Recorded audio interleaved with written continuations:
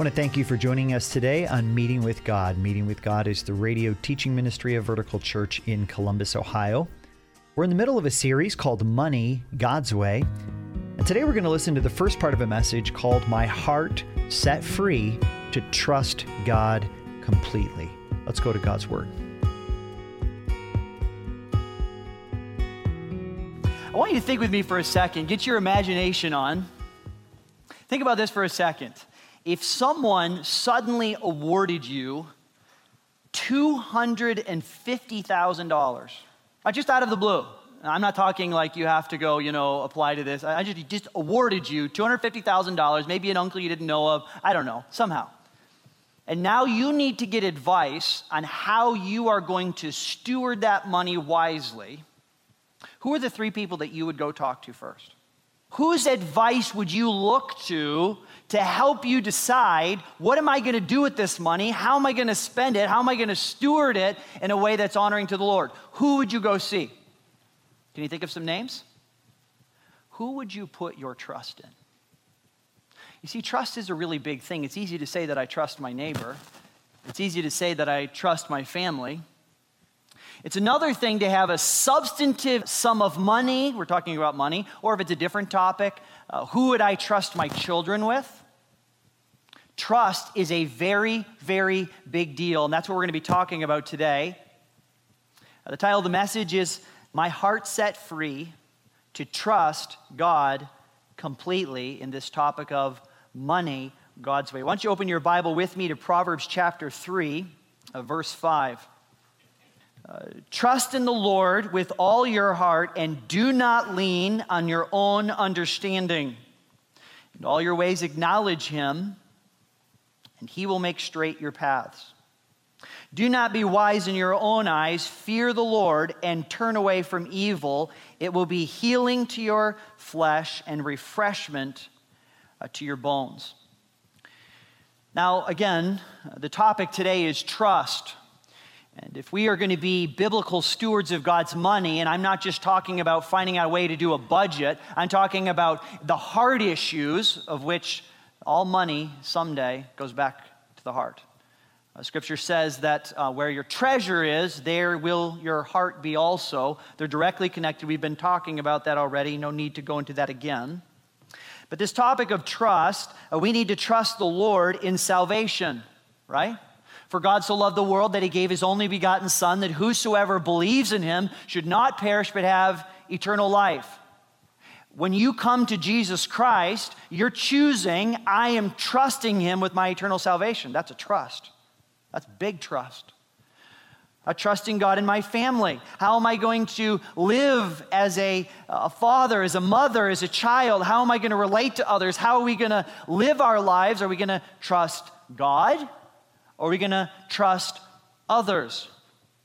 Trust in the Lord with all your heart. But here now, what we're talking about today, we're not talking about the gospel explicitly. We were always talking about the gospel in the sense that all of God's words and all of God's truth is about salvation in Jesus Christ. What we're talking about today in money is certainly the natural implications. If I'm worshiping Jesus Christ, if I'm a believer in Jesus Christ and he has saved me from my sin, well, does that have any implications for my family and for my finances? The answer is yes. Some people compartmentalize their lives and suffer the result. They go to church on Sunday, they worship God for 3 hours a week, but the rest of the week is I do things my own way, or how I learned in college, or how my family told me how to do things. And as we're learning together as disciples of Jesus Christ, I want 24/7 to be about the truth of God's word, about living out the gospel in every way. That's why we're here. Why don't you write this down in your notes? The first point that you will want to know, faithful stewardship involves trusting God completely in your finances. The foundation of all biblical finances is that God owns everything. That's a great place to start. If you're confused about that, none of the rest of this will make sense entirely or at all, partially, any of that. God owns it all, but then if you can imagine a three-legged stool right next to me that I'm about to sit on here, the seat itself is biblical or faithful stewardship. And that's the goal as a believer in Jesus Christ, to be a faithful steward of our resources. Because it belongs to God and because I'm going back and I'm going to give an account to God, the question now is, how do I become a faithful steward? Well, before I put my weight into that, I need to make sure the three legs are working. And this is where we're all learning together. There's three aspects, three very important aspects. The first is we need to be working diligently. That's a huge part of what Scripture talks about. A lot of that in Proverbs, also in the New Testament, talks about if man does not work, he should not eat. That there's a diligence, a work aspect to being a believer in Jesus Christ. Second of all, I need to trust God completely. We're going to look at that in detail today. And then thirdly, I need to plan wisely with my finances. Some would say, well, I'm just going to trust God completely and just fly blind. Well, God will let you get into a ditch because you're not living out Scripture. You're not really trusting God completely if you're not reading His Word. And so we're going to look at those three together. I think that brings great sense to this concept of finances together. Let's look back here at the text, Proverbs chapter 3. Now, I'm not applying these verses directly to finances. They would apply to every area of our spiritual walk, trusting God. But notice first, it says, trust in the Lord with all your heart. And I'm going to ask you, when it comes to your finances, do you trust the person of God? Well, of course, Pastor, I trust God. I'm going to heaven. I know that He has saved me. No, I didn't ask you that.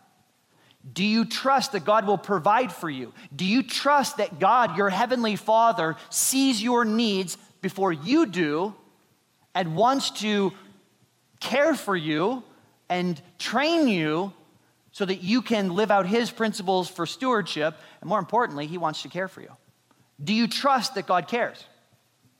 I mean, sometimes it's easier to say that about heaven than it is about my pocketbook. Hey, though that's crazy, right? I mean, eternity is about billions and trillions and never-ending eternity.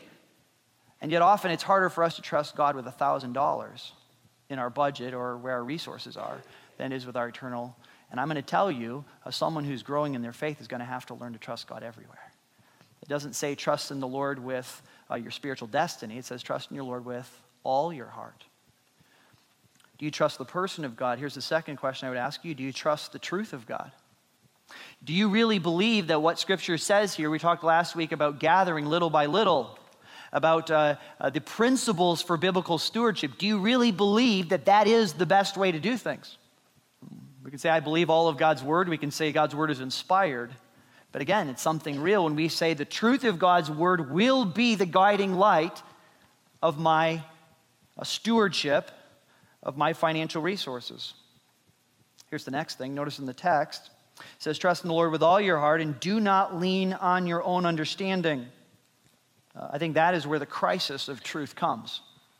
I'll trust in God as long as I don't think it's something stupid. Okay. So you'll trust God unless you think it's something stupid. So what you're really saying is, I'm smarter than God. And I'll trust God when He makes sense to me, when He's following my plan. But when God's path goes over this way a little bit, and my trajectory was going this way, now we have a crisis of truth. Who ultimately owns ultimate truth? Is it me? Is it a training I got in college on my finances? Is it the training my dad gave me when he told me, here's how you should run your checkbook? Is it the things I hear on somewhere on the radio? Or do I trust God? Do I trust the truth of God? Here's the next verse. Notice it says, in all your ways acknowledge Him, and He will make straight your paths. One commentator said this. I thought this was helpful when it comes to this acknowledging God. He says, acknowledging God also implies that we first ascertain whether what we are about to take in hand is in accordance with His precepts, and then look for His a direction and illumination. A person that is acknowledging God is acknowledging the fact that in everything I do, I just don't need to know the truth of what God's Word says. I'm acknowledging it by putting it into play in the real parts of my life. Here's the next question I would ask. Do you trust the outcomes of following God? Do you trust, as the text says here, verse 6, and He will make straight your paths? Do you believe that when God's Word says, if you do X, it will lead to Y, do you believe that God really does know where this is going? It's a question of trust. Or let me give you one more. Notice here in the text, it says, be not wise in your own eyes. Do not be wise in your own eyes. How many times have I grieved the Spirit of God by not even thinking twice about being wise in my own way of thinking, so wise that I go around a verse that I know is there, or just don't even care to read the verse. You ever been there before? We are wise in our own eyes. In fact, we're so wise in our own eyes, sometimes we don't realize that we even think that we're wise in our own eyes. We're the blind fool that thinks he sees everything.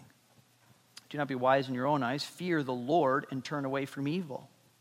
I love this. Verse 8, it says, it will be healing to your flesh and refreshment to your bones. This is Pastor Luke Ahrens from Vertical Church Columbus. If you're listening to Meeting with God, you're clearly interested in God's Word. One of the great joys of my life is seeing people grow together in God's Word on a weekly basis, and these messages are a part of our weekend services. If you don't have a church family, let me invite you to join us this weekend. Our church home is located in Columbus near Route 315 and Henderson Road. Details are available at verticalchurch.life. Here's the last question I would ask you from this text. Do you believe that wholeness is found in God? Do you believe that real wholeness, a sense of well-being, a sense of what Scripture would call shalom, of deep peace, of being in a place of peace before God and being in a settled place in just who I am, do you believe and do you trust that that comes from God? And only sometimes in God. Ultimately, all wholeness is found in God. Now you might say, well, what's the healing, Pastor? We're talking about healing to my flesh. Well, think about this. How many diseases, physical diseases and or mental disorders are related to anxiety, fear, unhappiness, exhaustion, overwork? Those are all things that are related to how we view our finances or lack thereof. Given there's a lot more in Scripture about how it's going to affect your physical body, but you just do research in the medical field. There are so many things that are directly tied to what we do. It has nothing to do with your DNA. It has to do with your choices. And if you're filled with anxiety all the time, how many people go to addictions because of anxiety? How many people make foolish decisions under pressure because they're afraid? And I'll just tell you, finances is no exception to that. There is a physical and a mental aspect of finances and how it will affect your person. It's not just a spiritual concept. Ultimately, here's the question that all of them are summed up in. Maybe you're asking this question, I trust God, but how much am I really supposed to trust God? Really? No, I mean really. I mean on Monday afternoon at 3:34 in the afternoon when you're being asked a question by somebody at work, how much do I really need to trust God? Well, the answer is right here in the text. It says, trust in the Lord with what? If you want God to partner with you in your finances, and as a child of God, you really don't have a reason not to. If you really want to experience His blessing in your finances in every season, both challenging and in abundance, as we're going to look at in a few minutes, it all comes down to this issue of trust. I read an article, a story of a man named R.J. Letourneau. Maybe some of you have heard of him. He was a man in the 20th century that was greatly used by God. I want to tell you a little bit about his life. I found this on Giants for God. You could read about Letourneau in many different places. R.J. Letourneau is perhaps, as this article wrote, one of the most inspiring Christian inventors, or inspiring Christian inventors. He was a sixth grade dropout, and as he was going, he eventually gave his life to Christ at a fairly young age, and he was deciding what to do with his life. And in the year 1919, as a Christian, he felt the tug to be doing more for God. I think that's something we should all feel from time to time. And he went to his pastor, a man by the name of Reverend Devil, for advice. R.G. thought that anyone who was wholly committed to Christ had to become a pastor or a missionary to truly fulfill the Great Commission. And after deep prayer with his pastor, R.G. Letourneau was shocked to hear his pastor say the words that guided him for the rest of his life. His pastor told him, God needs businessmen too. That was a revelation for R.G., and he immediately began to consider, what is this whole thing about partnership with God? That really became the driving theme of his life. Well, later when he was about 40, he was still trying to work out this puzzle of what does it mean to partner with God and to live for God with biblical principles in my business. And when he was at age 40, in the year, pay attention to this, 1927, tick-tock, he got this big construction job that went bad and put him $100,000 in debt. Keep in mind, that was 100 years ago. Well, the following story, I want to read this to you, shows how God works faithfully when a person chooses to serve God and not man. The surety company that had backed R.G. Letourneau on the construction job that posted this $100,000 loss was going to see to it that R.G. paid back every penny he owed. So on Letourneau's next job, the surety company demanded R.G. work on Sundays, or else they would foreclose on his business, his house, on everything. Well, since R.G.'s business partner was God, he gave the problem to God to solve, and the owner of the surety company, Mr. Hall, boarded a train to officially shut Letourneau down. But upon arrival to the job site the next day, something miraculously occurred. The surety man had a change of heart and allowed R.G. to continue. The surety company installed an accountant named Mr. Frost to rein in the books. What Mr. Frost found was worse than he had originally expected as he looked through R.G.'s finances. Meanwhile, R.G. had skipped his yearly missions pledge the year before, so he was committed to making good with the Lord in his commitment to missions, giving to missions. He told Mr. Frost that he had pledged $5,000 to his church for missions. Mr. Frost couldn't believe it. R.G. was so far behind, even thinking of donating to the Lord was out of the question. What Mr. Frost didn't realize is that R.G. was partners in business with God. Unbelievably, the business managed to stay afloat and the missions commitment was paid in full that year. Then his business hit a breakthrough. For years, R.G. Letourneau had sold the machinery that he had built for himself when he got a little behind in building roads. He was a road builder. And although he still considered himself first and foremost a road construction contractor, the selling of his earth-moving equipment inventions had been a profitable sideline for him. R.G.'s attorney hinted at the idea of solving his financial woes by going full force into the manufacturing business rather than rolling the dice in the ups and downs of big construction jobs. Up until this time, roads were basically still being built by getting a whole team of men out with shovels and then using mules to pull the dirt around through and getting, the earth moving, getting the plows to break up things. They were still using mules and shovels.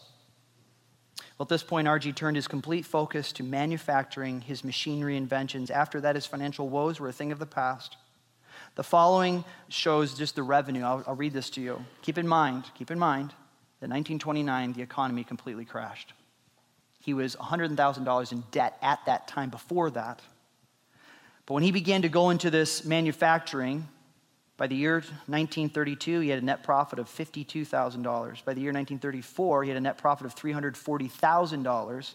And just 4 years later, his profit was $1.4 million. Well, as it turned out, two more things. By the time World War II came on the spot, all the equipment that was used in many different ways in World War II, 70% of that was owned by Letourneau or manufactured by Letourneau. I'll show you a picture of it here. There's the cranes that would move the planes around. There's the building equipment. He's famous. You can look him up on YouTube. He's famous. He has almost 300 patents. He created what we think of as earth-moving equipment. He created much of that. He created the little idea of dragging planes around and having little carts to drag them around. He made so much money that at one point his wife said, "Honey, I think we need to change this. Instead of giving 10% to God and 90% to us, I think we need to flip that around." And he began to give 90% of his income to the work of the Lord, millions and millions and millions of dollars over the course of his lifetime, and he lived very happily on 10%. And God began to use him. He began to fly around the world, speaking to other businessmen, sharing the gospel. It says in here that he was very afraid about getting in front of people to talk. He was very nervous about that. And as it turned out, as God began to open doors, he began to speak, and he became a very well-known speaker for the sake of the kingdom. Here's what I want you to see. All of that is because he chose, I'm going to trust God in the principles of how I'm going to do my business. And as it turned out, God's faithfulness worked itself out. Now, am I trying to suggest that if you follow God and your principles that you will become a millionaire or billionaire? I am not suggesting that. What I am saying is you can trust God. And he's just one example of that. So here's the thought for us here as we're thinking about our finances. Will we put our full weight into God's truth on finances? Will we trust him completely? Will I trust his truth? But even when I'm following his truth, will I be able to be confident that he will be there for me even in my darkest moments as well as the good ones? Will I put my full weight on that? Will I put a sum of my weight on that, having a backup plan? Or will I choose to do my finances my own way? That's the choice we need to make. Will we trust God completely? It really comes down to this question of, do I believe that God cares for me? Do I believe that God knows best? I want you to turn in your Bible to Philippians chapter 4, verse 10. I want you to look at two things. I'm going to call these the twin pillars of grace in stewardship as we trust God. The twin pillars of grace. We're going to look at the first one here. How do I trust God? How do I really trust him at a heart level? Philippians chapter 4, verse 10. Paul's talking to the Philippians who had sent him a gift, had been caring for him in his ministry. He says this, "I rejoice in the Lord greatly that now at length you have revived your concern for me, but you had no opportunity. Not that I am speaking of being in need, for I have learned in whatever situation I am to be content. I know how to be brought low. I know how to abound. In any and every circumstance, I have learned the secret of facing plenty and hunger, abundance and need. I can do all things through him who strengthens me." I want to talk about for a minute how finances affect our hearts. Hebrews chapter 13, verse 5 says, "Keep your life free from the love of money and be content with what you have. For he has said, I will never leave you nor forsake you." 1 Timothy 6 says, "But godliness with contentment is great gain, for we brought nothing into the world, and we cannot take anything out of the world. But if we have food and clothing or covering, with these we will be content. But those who desire to be rich fall into temptation, into a snare, and into many senseless and harmful desires that plunge people into ruin and destruction. For the love of money is the root of all kinds of evils. It is through this craving that some have wandered away from the faith and pierced themselves with many pangs." Listen, God wants your heart to be free from the love of money. And he wants you to experience the peace of contentment. If you're going to trust God, but you're going to crave and love money, Scripture says you cannot have two masters. You will either love one and hate the other, or vice versa. You can't serve God and money. You can only serve one. Why do we love money? I would be careful for us in this moment to say, well, I know somebody else that loves money. Loving money has nothing to do with your place in life. It has nothing to do with being rich or poor. It has nothing to do with anything other than that you are a human being. The love of money can snare any person, any heart. Why does it snare our hearts? Let me give you a couple reasons why it can snare our hearts. Sometimes we love money because we find our security in money. Sometimes we love money because of the stuff it gives us, the toys it gives us. Sometimes we love money because of very good things like provision, just taken in a bad way. Sometimes we love money because it's our identity. My identity is in the money I make. My identity is in how I provide my family. My identity is not that I'm a child of God and that God would always love me and care for me. Sometimes we love money because it's the power it gives us. Sometimes we love money because we simply love the joy of giving, which again is another good thing, but sometimes we can do good things for the wrong reasons. Scripture says the love of money snares our hearts. Certainly money comes from God, but money is not meant to be a God substitute. Now, why is it important for our hearts to be free from the love of money? Well, I'll just say this, and I want to encourage you. Money is good. It's not money. Some people have said, well, money's bad. Is that what Scripture said? No. Money's not bad. It's the love of money that's bad. Having money is not a problem at all. God does not want your heart going up and down with the place that your 401k is at. God does not want your heart going up and down with where your income or where the next contract's coming or or will I, or won't I, or will we, or God does not want your heart to go up and down. God wants your heart to be at peace.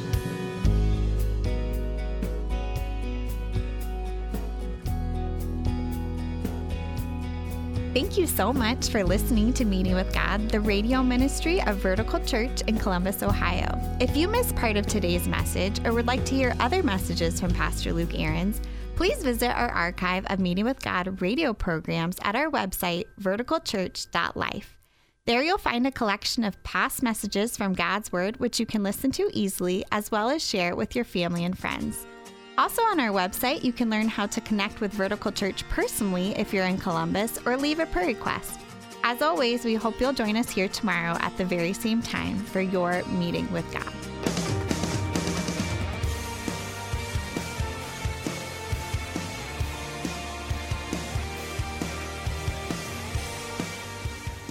Meeting with God is the teaching ministry of Vertical Church Columbus. For more information, go to verticalchurch.life.